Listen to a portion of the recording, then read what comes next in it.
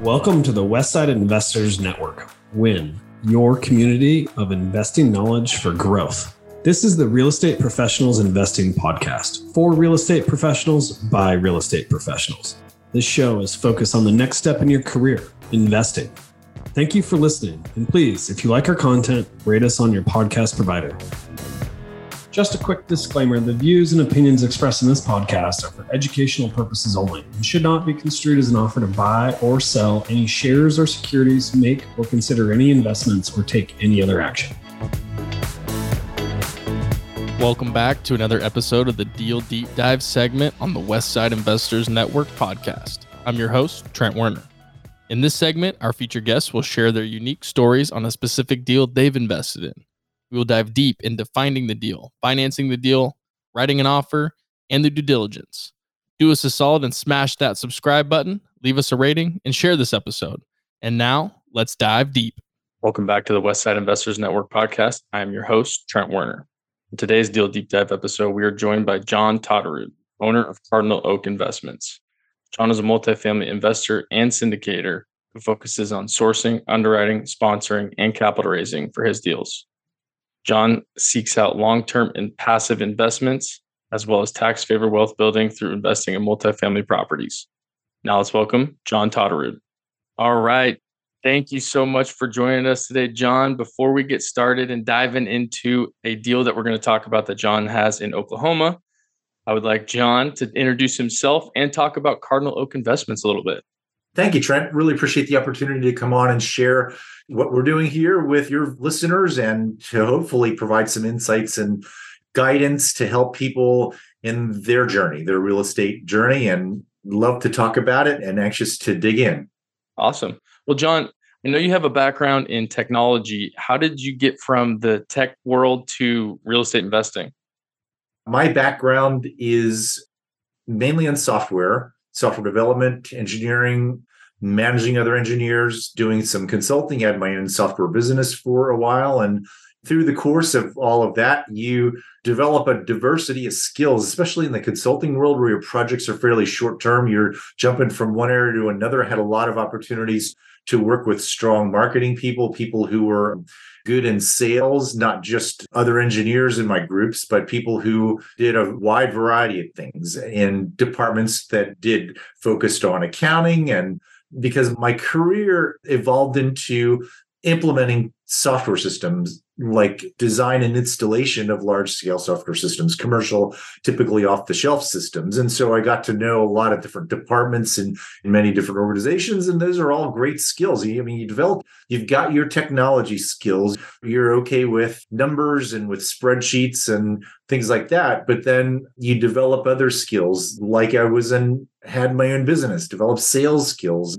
and you learn by watching other people. But I was looking at my savings, my 401k, my investments and mutual funds and all that stuff. And they were doing okay for a while. Then they weren't. And then they do okay. They were sort of up and down with the market and tried to be as smart as I could. But naturally, you can't control that.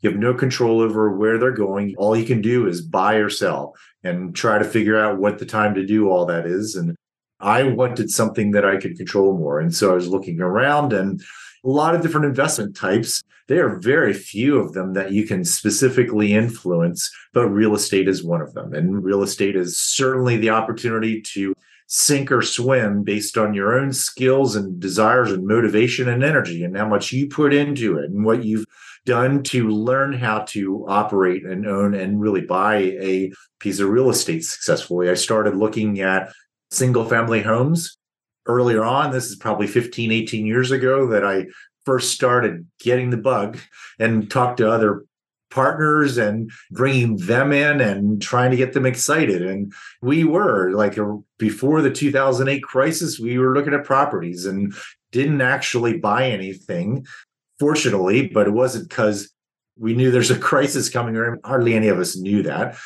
But fortunately, I was not into real estate at that time. And so the crisis comes, the prices drop. and you're just bumping along at the bottom for a while. You're trying to figure out, is the economy getting better, or are people getting hired? Or you look at prices of real estate assets. I already knew I was interested. And so looking around, and I realized the banks had taken a lot of properties back, and they were short sales, and a lot of the short sales. And so I took that opportunity to buy my first property. It was a 3-unit and not too far from my home. And naivety is sometimes a blessing. I did not know too much about how to own and operate and manage a property, but you figure these things out. I had confidence in my own ability to get in there and see a problem and analyze it and solve it. That is what I was able to do.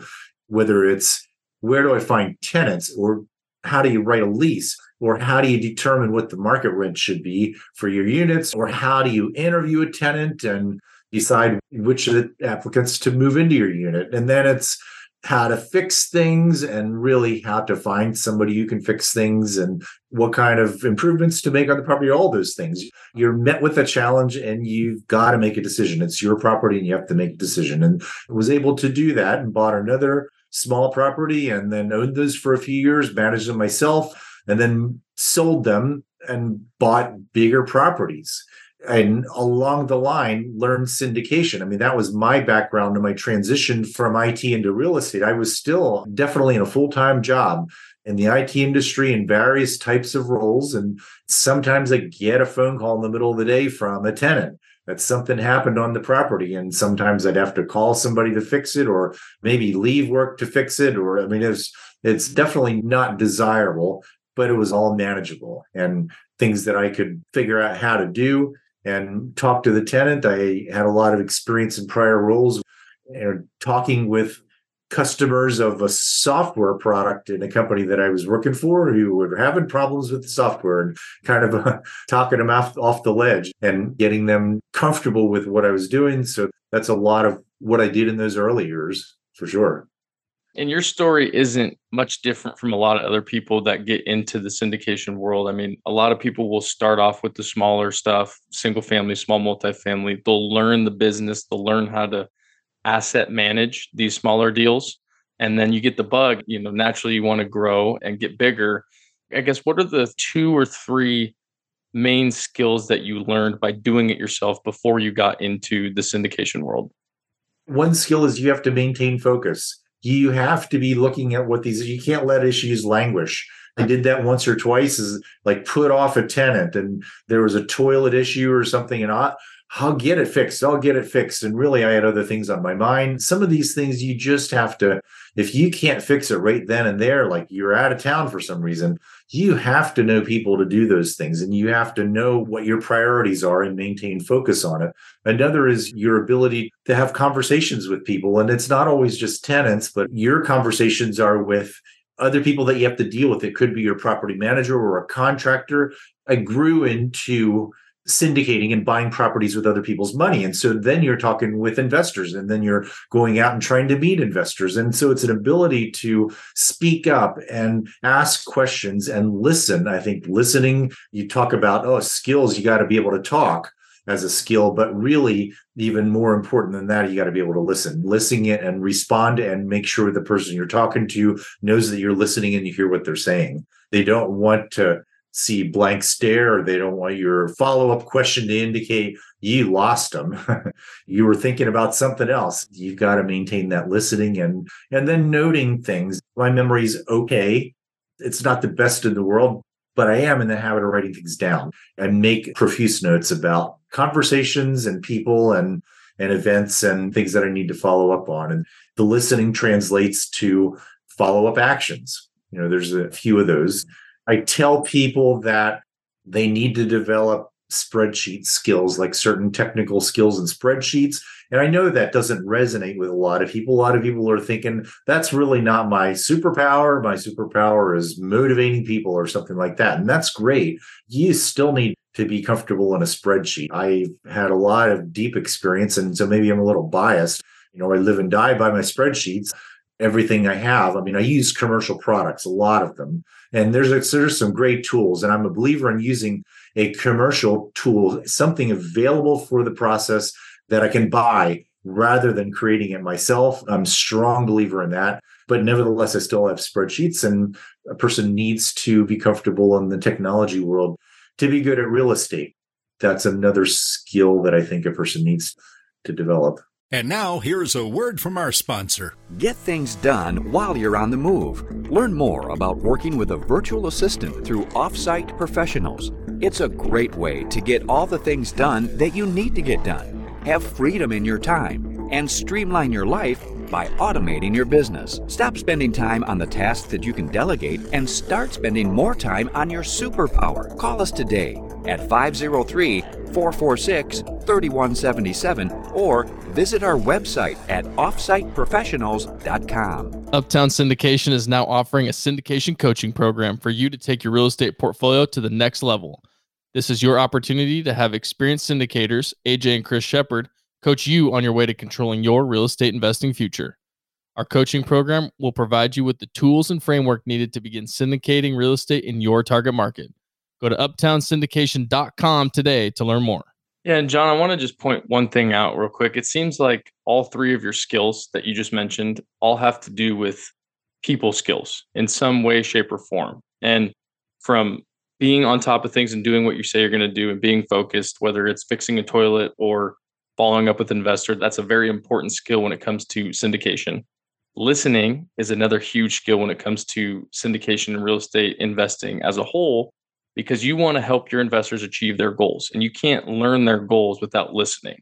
And then note-taking and being organized is a very huge part of managing people's money and managing an asset and being on top of things to make sure that your business plans are progressing forward. So it's interesting that all three of your skills that you just mentioned have to do with relationships and being organized and being committed to doing what you say you're going to do.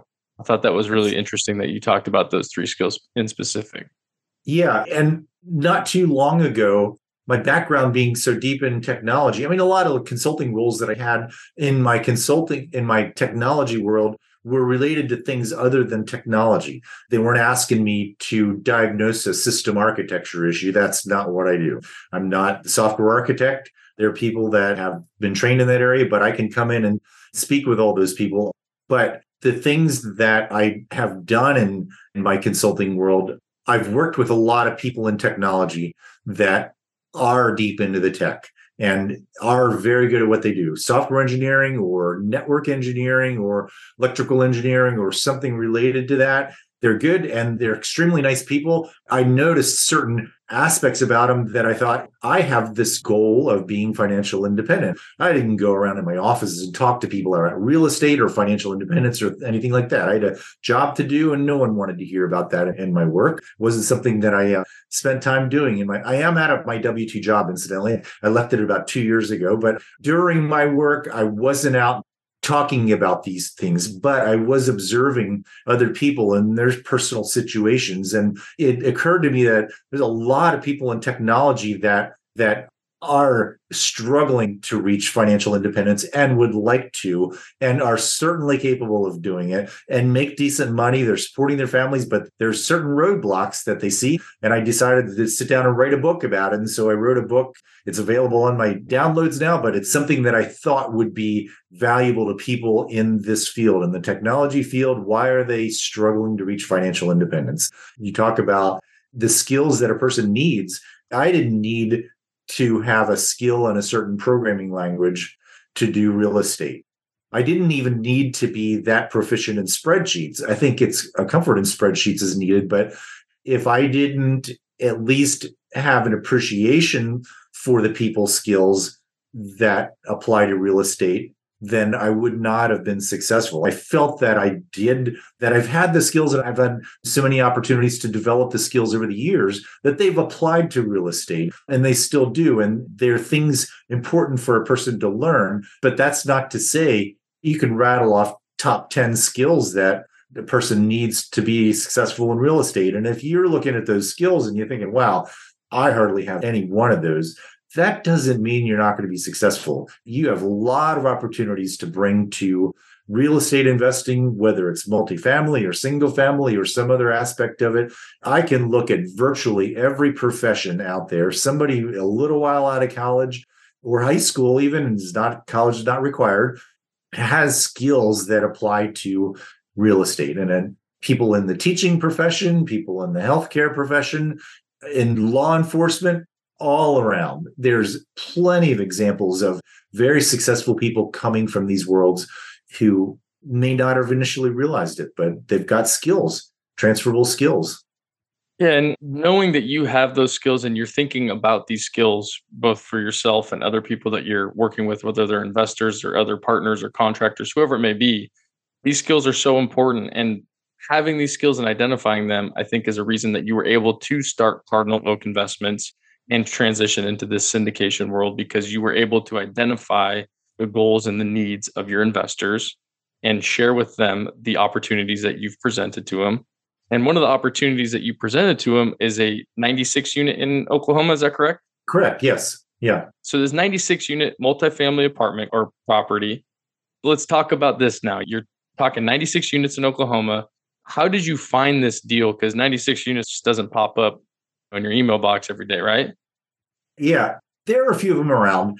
My broker relationships, I talk to brokers and I've developed relationships with them, and they're in certain key markets. I've got a few markets around the Midwest that I like in particular. This one is in Tulsa, Oklahoma, and was one of them. And so I talked with brokers there, got to know the market, got to know the brokers and the properties there and the neighborhoods, the different areas of Tulsa and all the other communities near Tulsa. I mean, you don't have to be an expert at it, got to know people in it, but I did get comfortable with the area. And I was looking at properties, and I saw this one property probably three and a half years ago, and it was for sale. It was listed by a broker, and the offering memorandum said, oh, they've all been renovated. And I thought, I don't want to buy a property that's been all renovated, because that's what I do. I buy properties that are typically pretty stable, and I will make improvements to them. I like old classic units where a tenant is comfortable in it, but if there are upgrades to it, then the rent could be bumped significantly. Those are my target. It's a lot of people's target also, but those are great opportunities to really improve a community. So I saw this property, and there's 96 units, as you mentioned, in Tulsa, and it's completely renovated. And so I just passed on it. Then about a year later, this is a little over 2 years ago, I saw it again, listed by a different broker, and called them up and said, is this renovated or not? Because I thought it was renovated. And they said, oh, no, it is definitely not renovated. It was low occupancy, and the prior owner had bought it at even lower occupancy, and he was in the process of improving it. He wasn't the tired old landlord who would run out of money and really didn't like the property anymore. He was the guy after that. And so he had started improving it, making a lot of nice changes to the outside. The curb appeal looked nice. However, occupancy was in the mid 40s, 40%, wow. Actually 45, 47% or so. He had been renovating units and leasing them up. And so there was a little bit of proof of concept there. He was demonstrating what could be done to the property. He let the broker know, if somebody wants that property, I would sell it.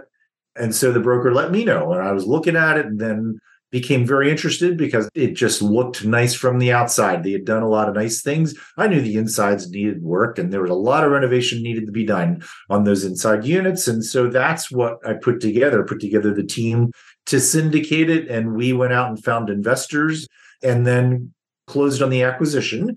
Then the real work begins, of course. We're finding contractors. One of the first things that had to be done is the electrical panels had to be upgraded. They were old brand that were kind of unsafe. And so we needed to replace the electrical panels. We knew that from the start. We had capital improvement funds, and we had put the budget together as carefully as we could. So we had money to do all of these things, and we started replacing the breaker panels, and we started upgrading units. And there were a lot of units that we could upgrade, all these empty units. And little by little, we started moving through the units to upgrade them and got the contractors in there, and not super high-end upgrades. We weren't putting in granite for countertops or anything like that, but new appliances, LVT flooring, painting, new lighting fixtures, and a few other things. Maybe refinish the countertop, but did some nice things, spent a few $1,000s on each of these units, and then were able to rent it out at a decent rent. We weren't trying to push maximum rent. Our job was to lease up, to renovate and then lease up. So we did that over the course of 12, 18 months or so. We got occupancy up about the beginning of this year. Occupancy was in the 90s. It has been low to mid 90s ever since, all year round. So it is a stable property. The tenants are happy. Once you get tenants in there, then it's a process of which tenants are slow to pay, maybe not nice to their neighbors, or other undesirable tenants, but still basically paying the rent. Then we're improving the tenant base, and we just won't renew a lease for someone like that. And that's what we're doing now, is like, it's been leased up and we're improving the community, and we continue to make improvements where needed. We have a lot of community activities, and we see interesting things going on in the Tulsa market. A lot of growth still, and we have a lot of applicants for an available unit. It's very encouraging, and we're happy to hold on to it at this point. I got a bunch of questions. Yeah. Not necessarily a question, but one thing that we've mentioned on this podcast before has been the importance of a buy box. And it sounds like you have a handful of markets that you've identified. You know what type of property you're looking for. With this example, you saw that pop up. It was in your criteria, and you were able to identify that this is one I can look at and weed out all the nonsense that you weren't going to even look at.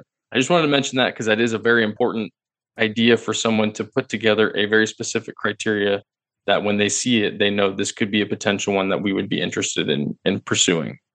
What kind of financing did you get on this property? Because typically with 40% occupancy, some lenders might see that and not want to finance a property with that low of occupancy, right? Yeah, no, great question. Our partnership, our general partnership, was very fortunate to have one of our members was a mortgage broker and knows the lending market extremely well, and led us to a good lender. We have a bridge loan for it. And a bridge loan, everybody thinks it's this big scary thing when interest rates rise. And it's not. It is a good tool for doing the kinds of things that we needed to do. We got a good bridge lender. They've been terrific to work with, and we have not had any issues with them. And I would definitely work with them again. Bridge loans today, they're just outrageous interest rates. I mean, 9-10% or whatever they are. I mean, I don't even look at it anymore. Ours is significantly lower than that. But still, we were in a bridge loan, which means we have to get out of it. We have to do something fairly soon. We're not in a super urgency, either sell the property or refinance it. That's what we lead into. It's sometimes good to take out a more traditional loan for property. If it's 40-some% occupied, you're going to have a hard time getting a loan from the traditional lenders, either banks or agencies. I don't even know what loan products are out there for that, but you have to get a hold of renovation funds somehow. You have to either raise that from your capital investors or borrow it. We, of course, chose to borrow it from our bridge lender. And I think that was the right solution for this. As high as the interest rate is, it's still, when you think of your capital stack, it's still a much cheaper money than going to equity investors. But maybe you do, depending on the renovation, stabilization type of property it is, and your ability to raise funds. Maybe raising the capital improvement budget funds is the right direction for you. It just depends on so many different things. But for us, we went and borrowed those funds. So I got two questions just based on what you were talking about. One is, what was the capital raise that you guys had to bring to the table for this? And two, what's your projected hold time for a project like this? We had to raise about $1.3 million, and the projected hold time is 5 years, give or take. And it could be 3 years or it could be 7 years, but a 5-year term, you're not going to get a bridge loan for that. So in the course of that ownership, you have to make a change, and the jury's still out. We don't know what we're going to do. We've got choices, and I'm not the decision maker. I've got a team. We'll keep talking about it, make a decision later, but there are different options in a product like that. Yeah, always. And then with the 5-year projected hold time, what kind of returns are you targeting when you're doing your initial due diligence and underwriting?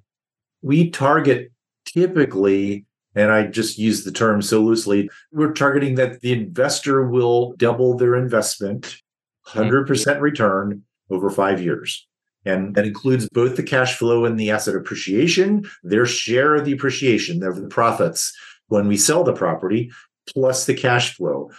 So an average annual return of 20%. That's typically how most investors and syndicators are going to project the returns. It is not the most financially sound method. The internal rate of return is a much better method, but it is a method. Average annual return, of course, is a method that we can all understand easily. Internal rate of return takes some explaining and takes into account when you get the funds as opposed to the amounts of the funds. Like, are you getting it all at the end or getting a good amount throughout? And that all affects the internal rate of return on a property or any other asset.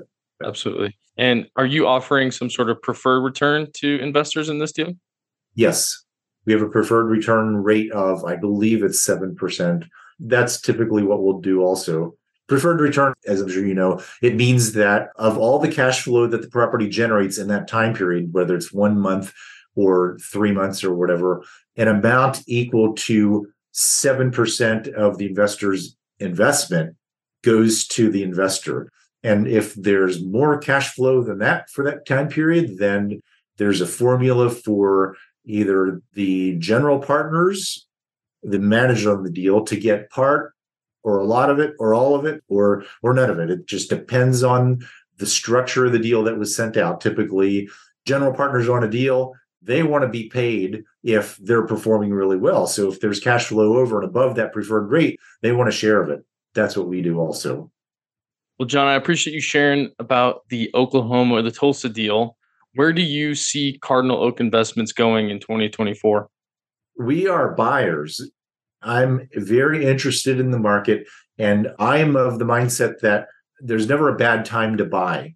There are times when it's virtually impossible to find a deal that makes sense, but that doesn't mean you shouldn't be looking. And I think we all see the challenges in the market today, the interest rates and inflation, and maybe GDP is dropping, and maybe we are headed into a recession, and maybe unemployment is going up, and maybe a whole bunch of other things. Don't know. And I can't predict, and I wouldn't sit on the sidelines because I think any of these things are going to occur. I'm out looking, and I'm looking for opportunities to drive appreciation in a property.